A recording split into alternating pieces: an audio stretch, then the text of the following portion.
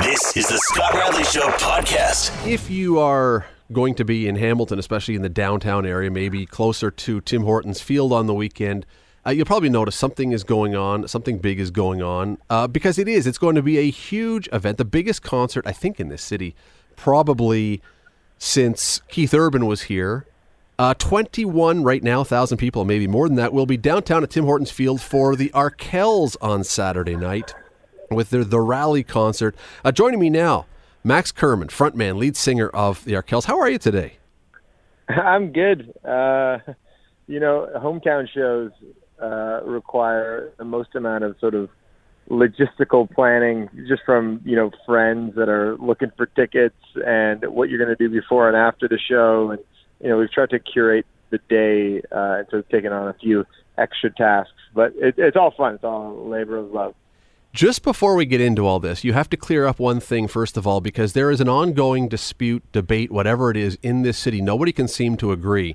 Is the name of your band The Arkells or Arkells? On paper, it just is Arkells.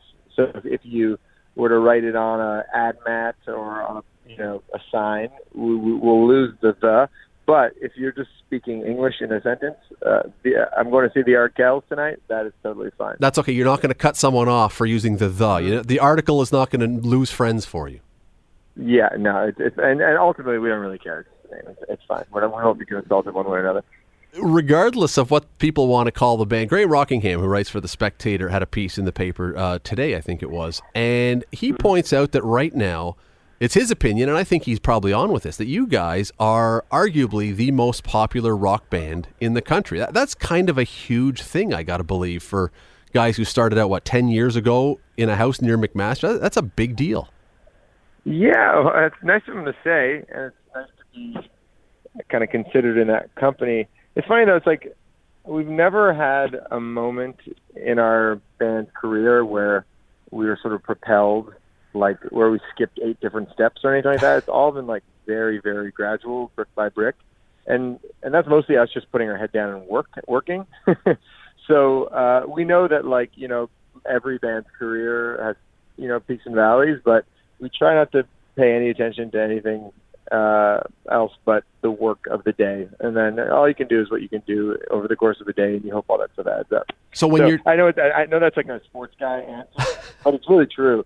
It's just like all you can kind of do is just control, because there's so many variables in this business that are completely out of your hands. Whether a band or a song connects with the culture has a lot to do with time and place, because there's so many incredible songs that have been written over the years, but the only ones that sort of kind of get to the top are the ones that sort of just have the alchemy of time and place and song. So for us, it's like we just try to do the best we can with what we can do, and see what happens. But overall, it's been kind of generally heading in the right direction lately. Well, listen, we encourage sports guy answers. As a sports guy here, we encourage the sports guy answers. We like the sports guy answers. But when you're doing that, when you're working away, and when you put all the time in, and then you lift up your head for a moment, does it blow you away when you suddenly see that there's 21,000 people who want to come and see you play?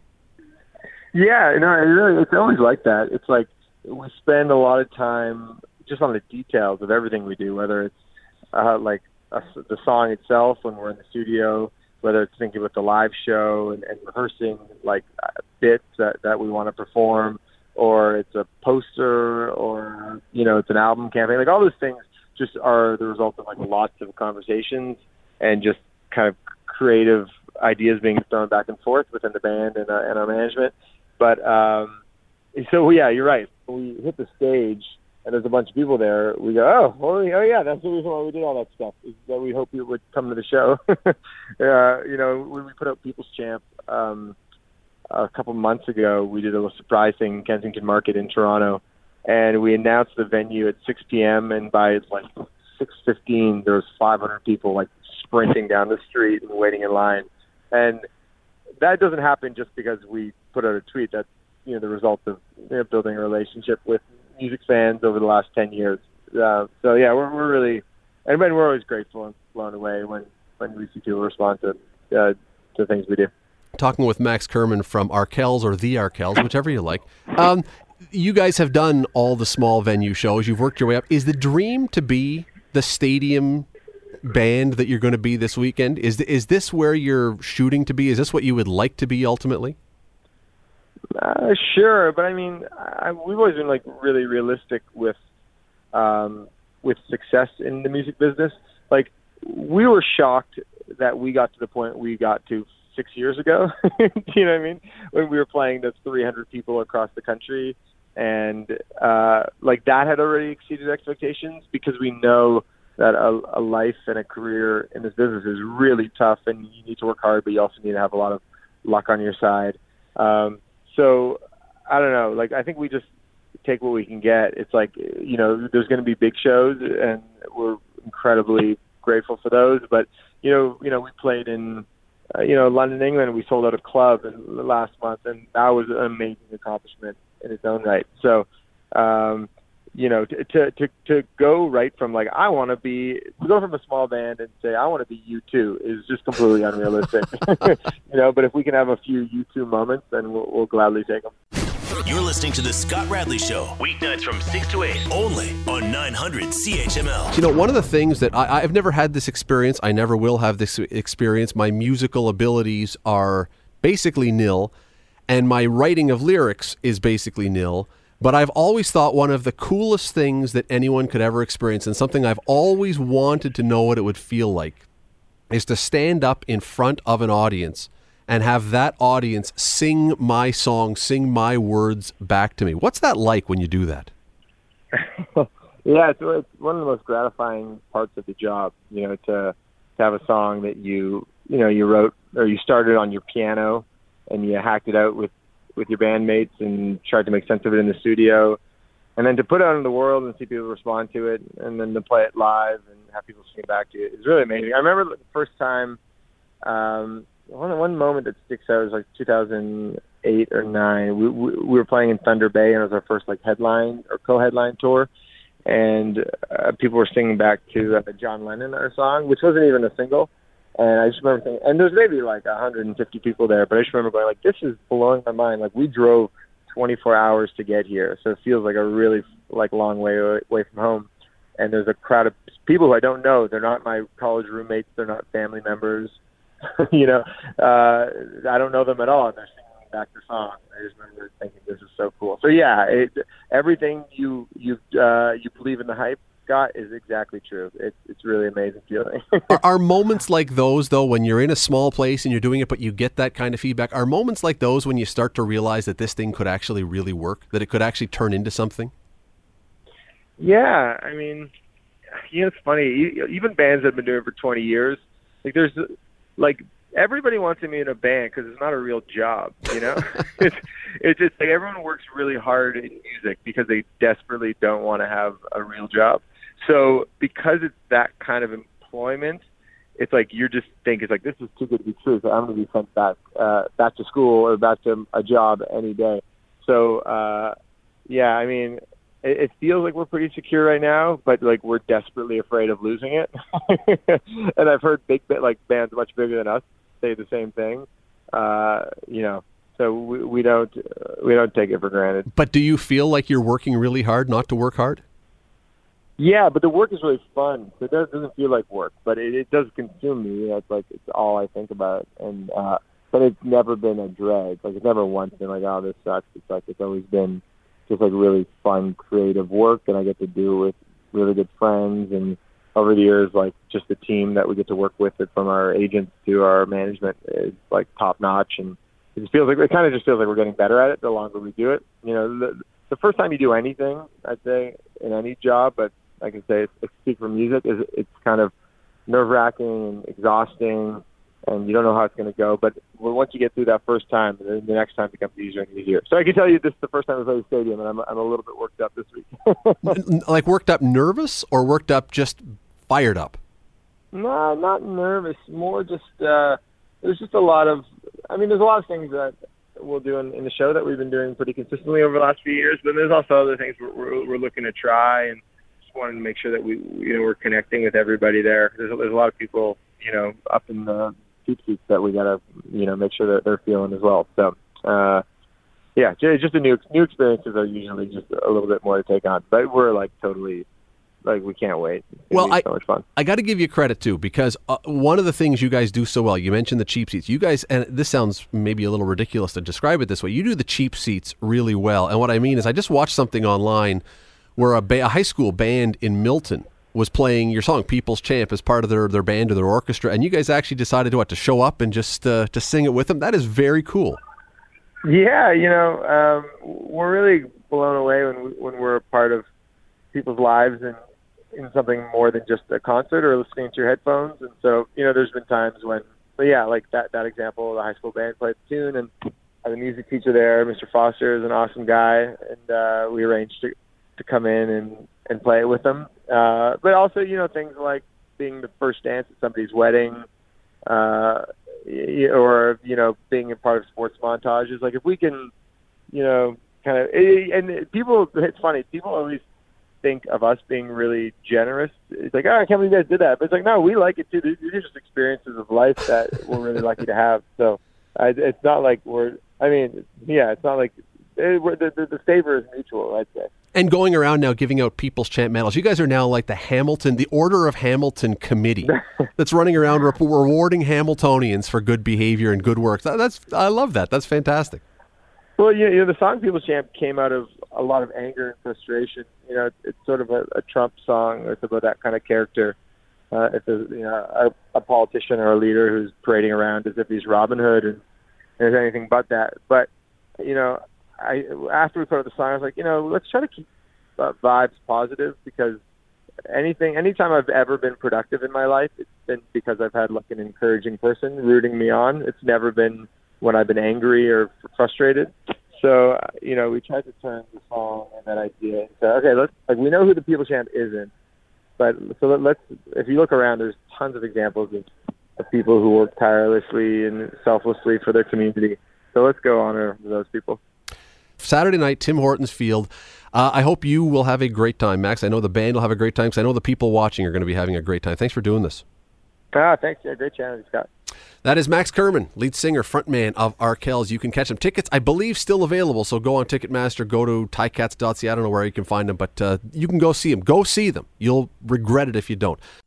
You're listening to The Scott Radley Show, weeknights from 6 to 8, only on 900 CHML. I don't know if the last story with Max Kerman and Arkells is going to intersect with our current story. She could be out there at the time this is happening, because my next guest this is what she does. She's all over the city. You may have read about her, because it's a fascinating story. This is where I learned about it.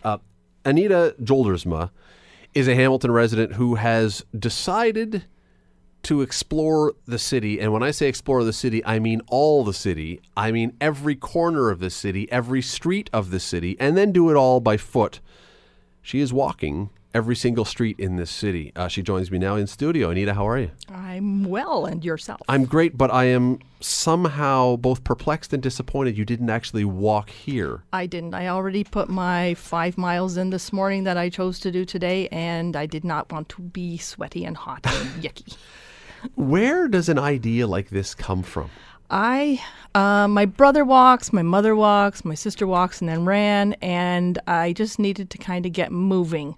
And so September 2014, I put on a pair of shoes and I started walking, and I went around the block and I hated it.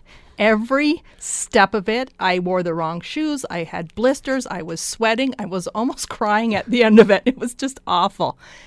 And it took a little while. I decided to give it a chance. I went out every couple days, and I was going past a woman's house, and as she came out, there was someone leaving, and she was waving goodbye, and the lady stopped the car, rolled down the window, and said, keep going, you're doing great. And it's like, oh, I am? I didn't think I was doing great. And it's like, okay. So I walked past the lady in the car, and the lady at the house said, you keep it up. We need all the help we can get. And I said, you don't understand. I'm not a walker. This is very hard for me. And she said, you keep it up.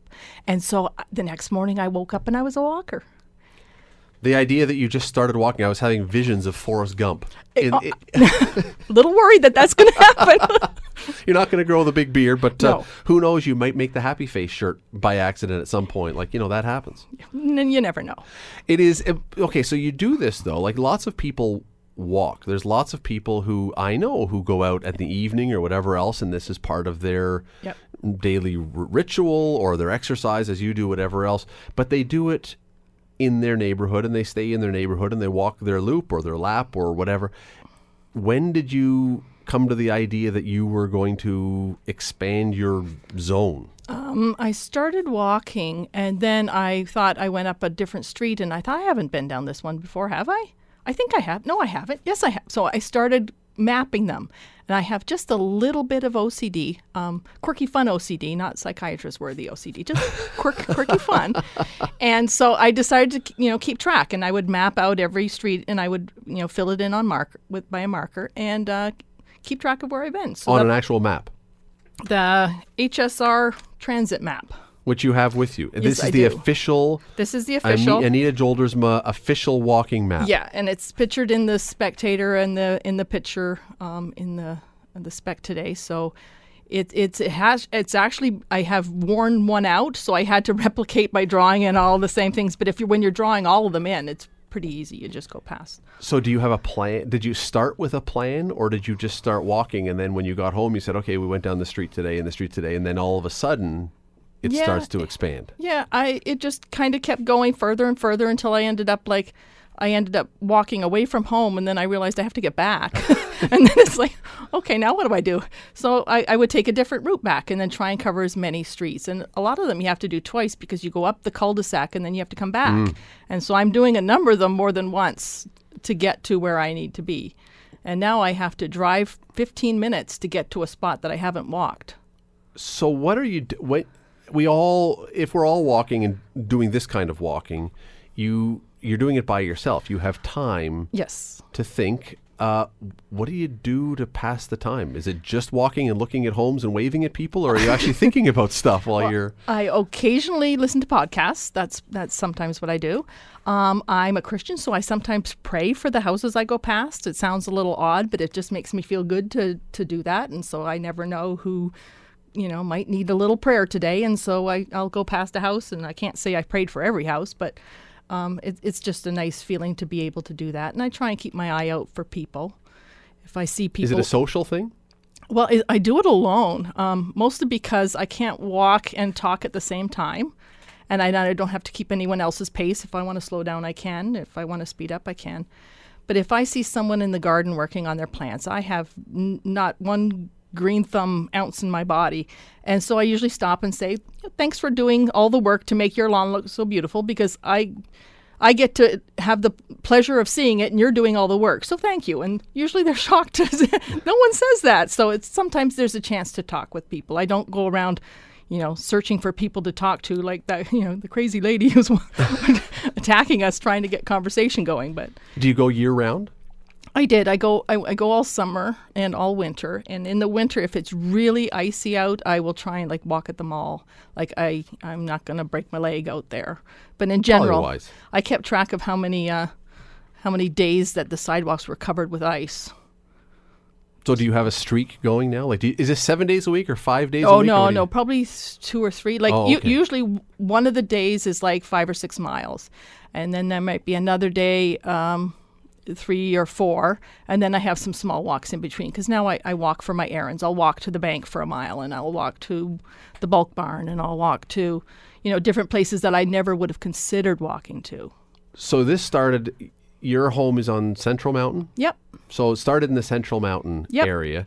You go home after, at some point you go and get this map and figure, okay, let's start charting this. Yep. How long before the map starts to look like it's actually got some markers on it? Because it's a big map, and at first it probably doesn't look like it's got all that much. When does it start to look like, wow, we're doing this? I can't remember. I have taken pictures of the map, so one day I want to figure out how to have the pictures progress from filled in. Animate it, yeah. Yeah, so I thought, well, I'll do that one day when I figure out how to do that. But for now, I'll see where I go. You're listening to The Scott Radley Show, weeknights from 6 to 8, only on 900 CHML. A Hamilton woman who is quite literally walking every single street of this city. What could be better? You should be on the stage with the two guys from Proclaimers, or at least just walking around in circles or something while they're doing that song. I should never be invited to sing anywhere. I sing in the key of me. Well, and sometimes they do too. Yeah, well, It would frighten people. We have unfolded over the commercial break. We have unfolded this map, which is about 4 feet by 2.5 or 3 feet. It's a big city map, and we're looking. You have marked in a purple or black or green, I think. Am I looking here right? Purple or black? Purple and black. Pen. Sorry, the lighting is making it green. Yep. All the streets that you have so far walked on, and most on the mountain appear to be filled in. They are. I mean, there's very few that have not been No, to this point. As far there's- as like Rymel, is Rymel the top part here? Is that where I'm looking? Yeah, no, that's 20 Road. Oh, 20 Road, I've okay. gone as far south as 20 Road. It's a lot of steps that you have taken to Yes. fill all this in. It really is. Yes.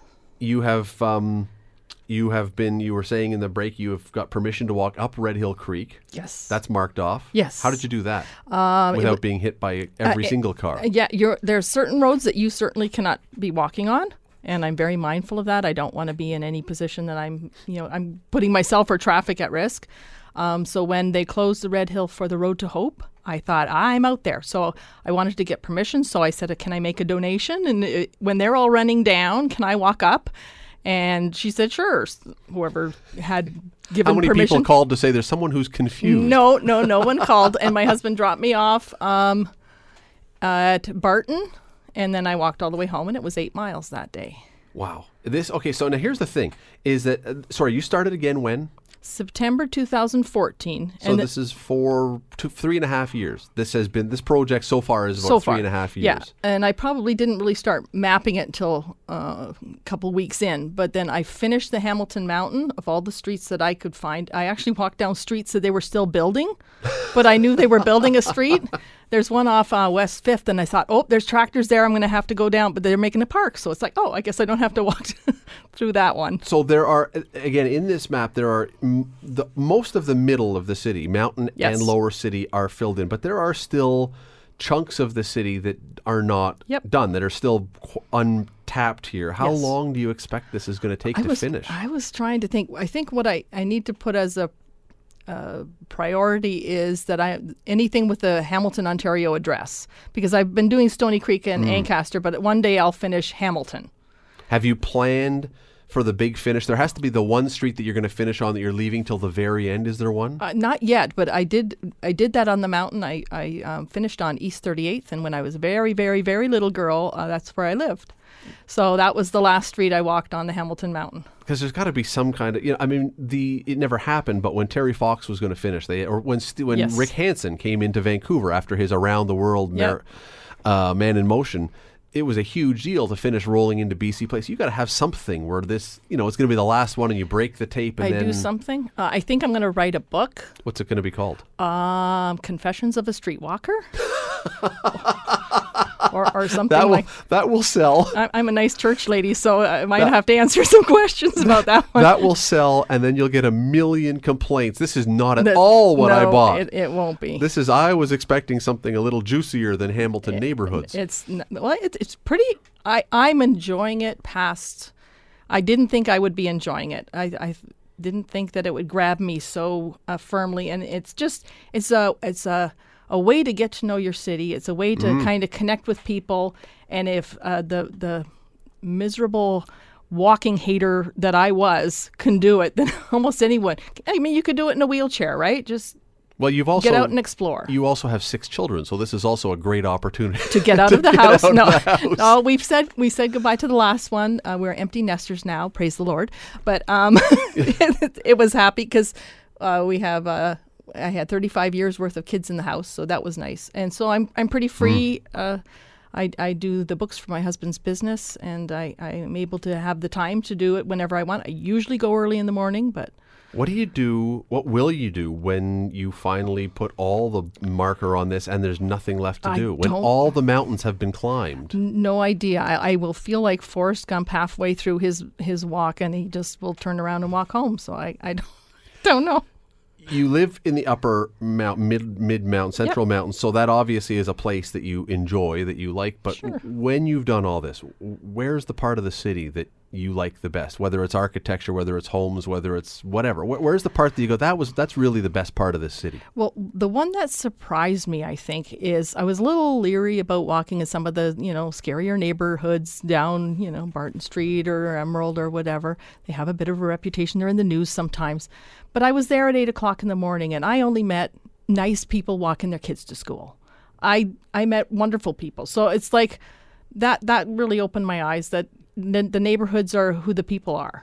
And if you get a chance to meet some of them, I find when you're walking on a main street, you don't really talk to people, you don't look at them, you don't acknowledge them. But once you're in a neighborhood, they think you belong. So they say hi and they expect you to say hi back. So it's kind of nice. It's like, you have no idea who I am, but you get to nod to each other and sometimes say something. It's a great project. It is one that you are a writer. It's one that will, whether you call it that title or something else, there's all kinds of potential here. Right. It's a great Hamilton experiment, yeah. And I don't know that anyone else is. I don't know that mayoral candidates knocking on doors have ever done anything close to this. Well, my husband said, "Would you please get a job at the post office?"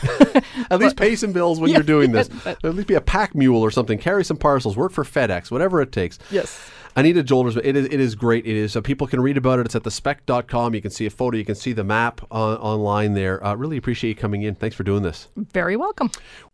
You're listening to The Scott Radley Show, weeknights from 6 to 8, only on 900 CHML. Regular listeners will recall that we used to have someone not that long ago named Ben, who was on the other side of the glass. Ben, he was great at this job. He was able to get another job that gives him other opportunities. We were sorry to lose him, but we got Will now, and we got Lisa other days. So something we used to call Ben's Story of the Day has now changed to Will's Story of the Day. So Will, the mantle is yours. To you from failing hands, we pass the torch. All that kind of stuff. So you can't drop the ball on me here, all right? This is your test drive today. Okay, I accept this solemn duty. Thank you very much. We will have the ceremony later. So what we do with Will's Story of the Day is I bring you 3 of the most ridiculous stories from around the world, and you pick which one is your story of the day. Which one is your favorite? All right. All right? I'm ready Story for this. number 1 comes to us from New York State. Guy goes to a restaurant, Bohemian Hall and Beer Garden, because he wanted burgers and beer. And he has a lovely time there. It's apparently a restaurant that has an A rating on the whatever service it is. So he's thinking, okay, this was great. I had a nice burger. I had a nice glass of beer. He gets his bill, and here's what the bill says. 1 cheeseburger, cheddar, well done, toast bread. Please spit in it too. What? That's what he said. And he called the waitress over and basically said, what is now he feels like he's going to barf because he's got some cook is horking a loogie into his burger that he just consumed. Oh. Anyway, the waitress was promptly fired. He got a refund. I'm still not sure that quite covers it because if I think that some sweaty, overweight, hairy chef in the back just snorted one and let it ride onto my meat patty, that's disgusting. I don't care. Anyway, some people are suggesting that maybe it was a misunderstanding that rather than please spit in it too, it was supposed to say please split in two. But he says, I never asked them to cut the burger in half, so don't give me that one. Maybe they mixed the order up and someone else requested to have an anti, an immune loogie system burger. Boost. It's the new lesser popular one, the loogie burger. That'll be on their menu soon. So there's story number 1. The guy who got a burger that may or may not, but certainly threw him off, may have been horked into. Story number 2 from Big Coppitt Key, Florida. Now, I don't know where Big Coppitt Key is. I'm guessing down in the Key West area, the Florida Keys. Fair. A 48-year-old Florida guy was pulled over on suspicion of drunk driving. Daryl Royal Rydell. What a great Southern American name, Daryl Royal Rydell. I think they just get him to try to pronounce his name to find out if he's sober or not. Yeah, well, he has, according to this Associated Press story, he has 3 previous DUI convictions between 2003 and 2010, and a 4th one pending from last year. Anyway, he's in his pickup truck. They pulled him over.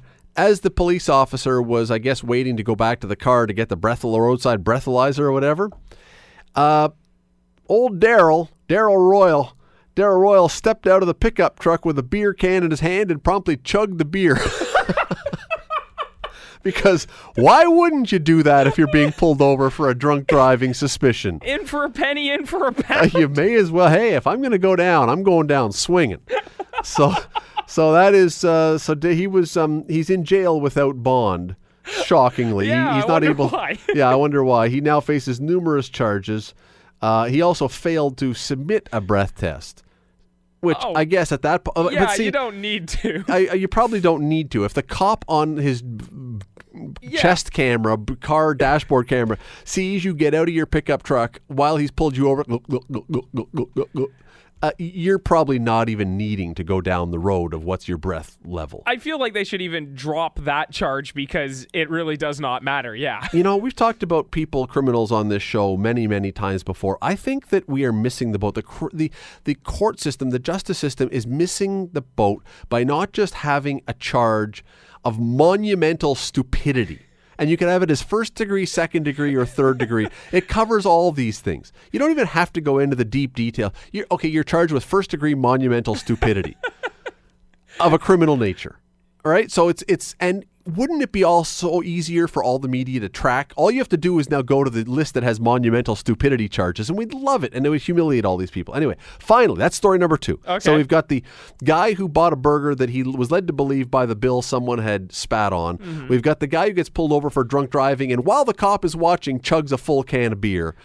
Story number 3 comes from Tokyo, where a Japanese member of parliament who is a pro-smoking lobbyist apologized this week for jeering a lung cancer patient who was testifying about the dangers of secondhand smoke. While this poor person who's suffering from lung cancer is making a presentation in the Japanese parliament, this guy shouts, "Enough already!" and a bunch of other things at the guy because he didn't agree with him. I just murmured my feelings that smokers should not be discriminated against more than necessary, he said.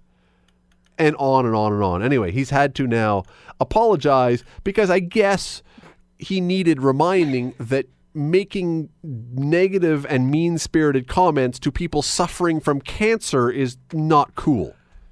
Not cool at all. My radio cannot convey the face I am making now. No, it cannot. So you've got 3 choices. Do you like the loogie burger? Do you like the drunk driver quaffing a beer? Or do you like the completely insensitive Japanese parliamentarian making fun of lung cancer patients? You know what? I think this is a tough one.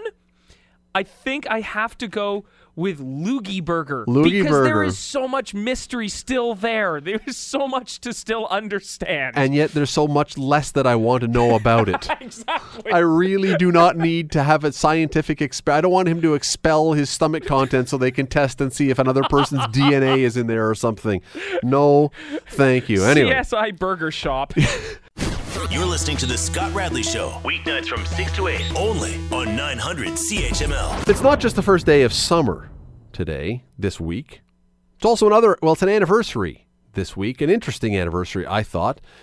Earlier this week was the 25th anniversary of the opening of the Hockey Hall of Fame on Front Street in Toronto, in that beautiful old bank building. Well, Kevin Shea is a hockey historian. He is an editor of publications and online features for the Hockey Hall of Fame, and he is the author of a new book on the Hall of Fame called The Hall, Celebrating Hockey's Heritage, Heroes, and Home. He is one of the guys we love having on this show, and he joins us now. Kevin, how are you tonight? I'm doing well, and I love being on this show, Well, too. We're glad for that. We always love having you here. And I must say, though, when I'm thinking about the Hockey Hall of Fame, and as I say, the building it's in now is lovely, it's beautiful, it's old, it's all those kind of things. But I still, when I think of the Hockey Hall of Fame, really, I must admit, I think back to my childhood when I would go down to Exhibition Place and line up outside that crappy white building that was almost nothing in it, the Spartan Hall, and then I would finish with the Hockey Hall of Fame, go across the hallway to the Canadian Sports Hall of Fame, and be done the whole thing in half an hour on my way home. Yeah, well, and that was the beginning for most of us, including me as well. I mean, I always had a love of hockey, but I was a Windsor boy, would beg my folks, when we were visiting my aunt in Toronto, can we please go to the Hockey Hall of Fame, please? And we would go and dutifully go and see the Stanley Cup and walk through. So that was my first experience, too, and I think you always remember your first. Well, what they say? Yeah, it is. And there wasn't a whole, I mean, maybe I'm just forgetting. There wasn't a whole lot there. It was, as I say, I used the word Spartan. It was a pretty Spartan Hall of Fame back then. Well, and there was a bit of a reason for that, too, is nobody really thought about saving all of the heritage items that were out there. They just kind of were around. But there was one gentleman who's, I would say, almost solely responsible for that.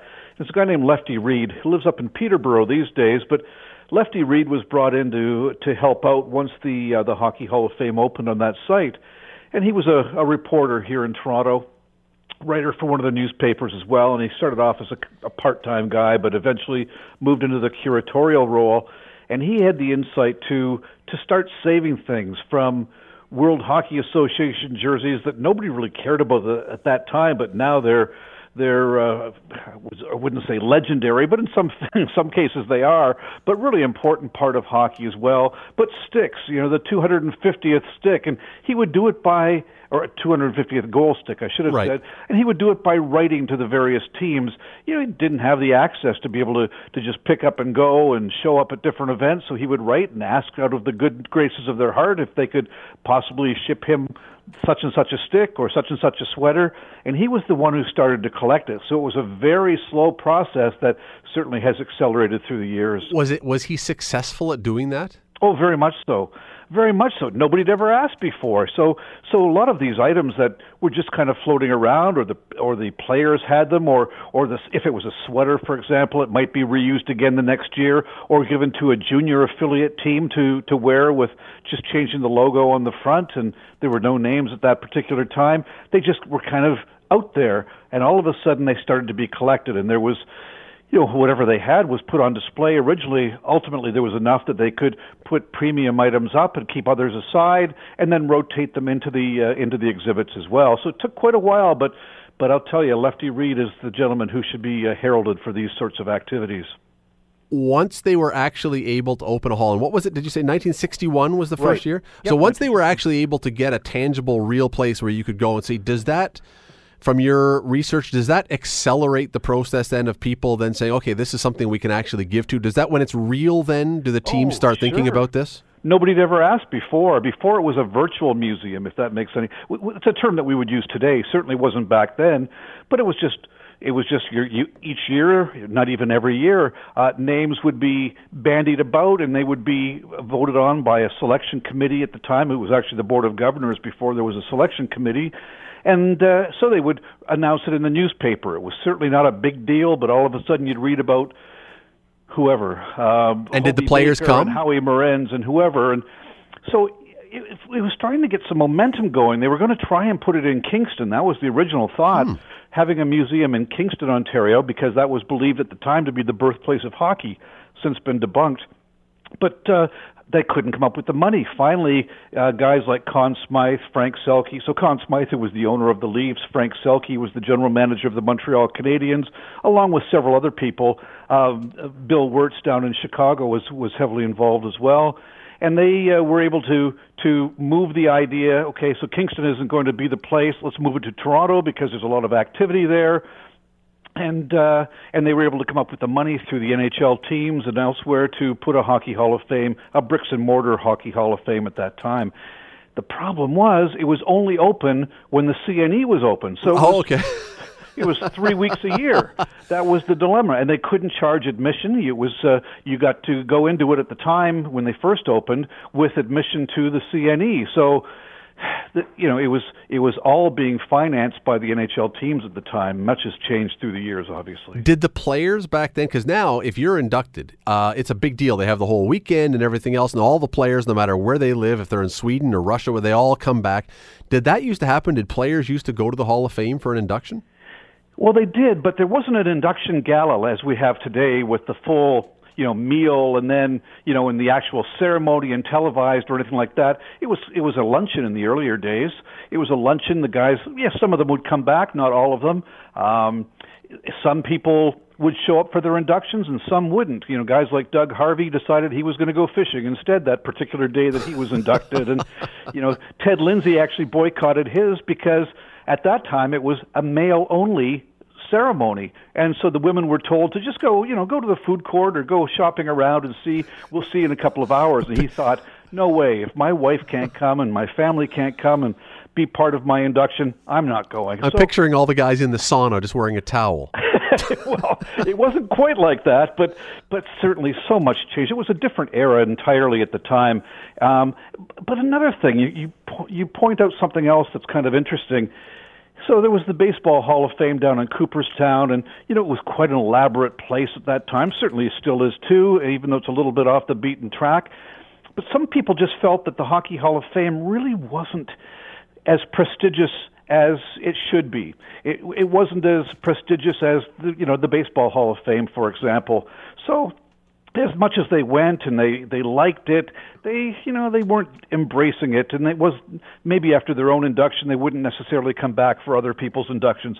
And it took a little while to convince them that this is actually something very special. And as it was built up through Lefty Reed's work and others as well later on, that they started to realize, wait a minute, this is something very special. There's a logo now. You actually got a jacket. You actually got whatever it happened to be, and it became the sort of elite evening or afternoon at that time that it's later on become, and it's certainly evolved into a 3-day weekend and a wonderful ceremony where it's a real prestigious event for anybody to attend, let alone just the inductees. And rings and everything. Yeah, the whole. The Stanley Cup. Now, I mean, the Stanley Cup is certainly I would argue, the key piece of memorabilia that's there. And so the Hall of Fame kind of in a weird way is built around the Stanley Cup. And it has a wonderful, long, colorful tradition of being abandoned and being dropped and being dented and being spat in and having babies baptized and being taken to strip clubs and all the rest of the stuff. Does the Hall of Fame have the similar kind of colorful story that the elements in it do? Well, I mean, there's all kinds of stories. I mean, the anecdotes that go along with just any institution are fabulous. So, I mean, one that's quite heralded through the years has been the story of Dorothy the ghost, who inhabits the Hockey Hall of Fame. Who is she the ghost of? Well, in fact, the Hockey Hall of Fame now resides in a former Bank of Montreal building, and it goes back to the late 1800s. And so, for years and years, it was the head office of the Bank of Montreal, and then later on, when the Bank of Montreal moved to larger quarters, it became a branch. But in the early 1950s, it was the place to bank. I mean, it was the perfect location. It was head office and the whole bit. So there was a lady named Dorothy Elliott who was a teller at the bank, and I'm having to put together a number of stories here. But Dorothy apparently was having an affair with the bank manager, who actually had an apartment in the Hockey Hall of Fame. So So one day she came in quite early, and everybody thought, wait a minute, why is she coming in so early? And she looks a little disheveled. And anyway, she went behind the teller's booth and then left for a few minutes, and nobody saw her again for a little bit. And what she had done is gone up to the bank manager's office, and with the pistol that they kept underneath the teller's desk in case robbers came by and they had to take matters into their own hands. And then Dorothy went and I guess had an argument with the bank manager, went into the washroom and hung herself. And so people now so that was an actual occasion, an actual incident rather. Well, people have said that they see different things, apparitions within the Hockey Hall of Fame. Now, some people, I mean, you have to remember, too, that the subway runs underneath the Hockey Hall of Fame at Yonge and Front. So, but some people have said that they have seen things move in the display cases. Well, maybe it's explainable, but it's fun to read into the legend as well. Others felt that they felt cold chills at certain times of the day that were just unusual. Others thought that they see somebody at the top of the stairs where the bank manager's office would have been, which are now boardrooms. So the legend of Dorothy continues. Dorothy the ghost, the legendary ghost of the Hockey Hall of Fame. I will watch for her next time I'm there. I actually want to see Dorothy now. What? I don't remember now. What was the state of that building, that Bank of Montreal building, when well, I don't even know who bought it. Who was the one who actually put down the money to buy the Hockey Hall of Fame, to buy that building? Who's the money behind this? And what shape was that building in when they bought it? Well, so the building was in great shape. I mean, the Bank of Montreal had moved out of it 8 or 9 years earlier than the Hockey Hall of Fame moved in. So it was an empty space at that time. the city had, and it was kind of a complicated deal, and I won't get into the whole thing necessarily, but where the Bank of Montreal wanted to extend their footprint in downtown Toronto in exchange, in an exchange with the city, the city of Toronto, they would surrender the bank building for the opportunity to increase their footprint in other areas. The bank building would be used only for a non-for-profit organization or an arts community, a not-for-profit arts community or whatever it happened to be. And so it was in fine shape. I mean, it was certainly old, and it needed a good paint job, and there was dust on the floor and these sorts of things. It had been empty for a number of years. There had been a number of people who had tried to lease it, but either they didn't fit the description that was included, or they just found that wasn't the right location for them. But when the Hockey Hall of Fame came looking, because they needed to grow beyond what they had at the CNE, they knocked on the doors and talked to the folks with the City of Toronto. They fit the description perfectly. It was a perfect location for the Hockey Hall of Fame, just a couple blocks away from the CN Tower, in a prime location of the city. And ultimately, wouldn't you know that the Air Canada Centre would be a block away too, but that hadn't come to pass yet. It was just the perfect location for the Hockey Hall of Fame. Do players ever come there other than on induction weekend? Do you ever see guys in the off season or whenever else just walking through and you go, wait, that's so-and-so? Oh, absolutely, quite often. I mean, I wouldn't say Wayne Gretzky shows up regularly, but he certainly comes every couple of years or so, just usually with his sons or a son, and comes through and looks through. There's a classic story. In fact, I included it in the book as well, but Wayne Gretzky, his son wanted to go, so he thought, okay, I'll go too. And he pulled a cap down kind of over his eyes a little bit, pulled the lapels of his jacket up, and he stood in line, and somebody from the Hockey Hall of Fame noticed him and said, Wayne, come on in. He said, no, I'm a paying customer like anybody else. So he went in, and his son, Wayne and his son looked all around, and then his son wanted to play the games. He was a young boy at the time, and so they went to the games, and there's one where you take shots on a virtual goaltender and see how strong your goal scoring skills are. So the son, I think, got 3 goals out of 4, 3 goals out of the 4 shots, and it was time for Dad to try. And no, that's fine. Come on, Dad, give it a try. Well, Gretzky was shut out by the virtual goaltender. But the guy from the Hockey Hall of Fame, the gentleman who was working there, didn't realize who it was. And so he said, look, sir, maybe if you put your hand down a little further down on the stick, I think you'd have better. And Gretzky just put his cap up and laughed and pointed over to the display with his 800-plus goals and the net that he scored them into and whatever, and said, yeah, maybe you can get me one of the sticks from over there, and that might help me a little bit more.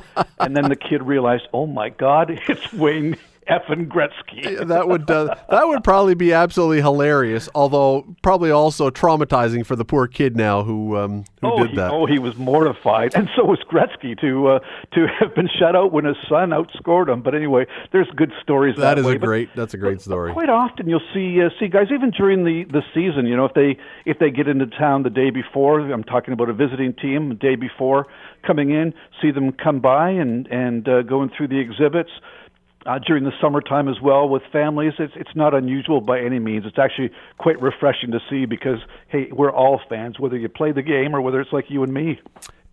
We just got a couple minutes left here, Kevin. Sure. Have you been to other sports Hall of Fames? Have you visited any of the other ones? I've never been to Cooperstown. That's one of those bucket list ones. But I've been to the Canadian Football Hall of Fame, the U.S.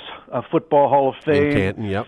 Oh boy, I'm trying to think where else I've been. I guess maybe that's it. And two regional sports halls of fame as well. The Clarington Sports Hall of Fame, the Windsor-Essex County Sports Hall of Fame. the Etobicoke, those ones for sure. Entirely different animal for sure. But I've been to a number of them, but not the one that I really want to go. Just to run some parallels. Well, the reason I ask is, I've been to Cooperstown a couple times, and it's probably for a lot of people sacrilegious to say this, and I'm not saying this because you're on the line. And I got to tell you, the Hockey Hall of Fame to me is the best of the halls of fame. Cooperstown is wonderful.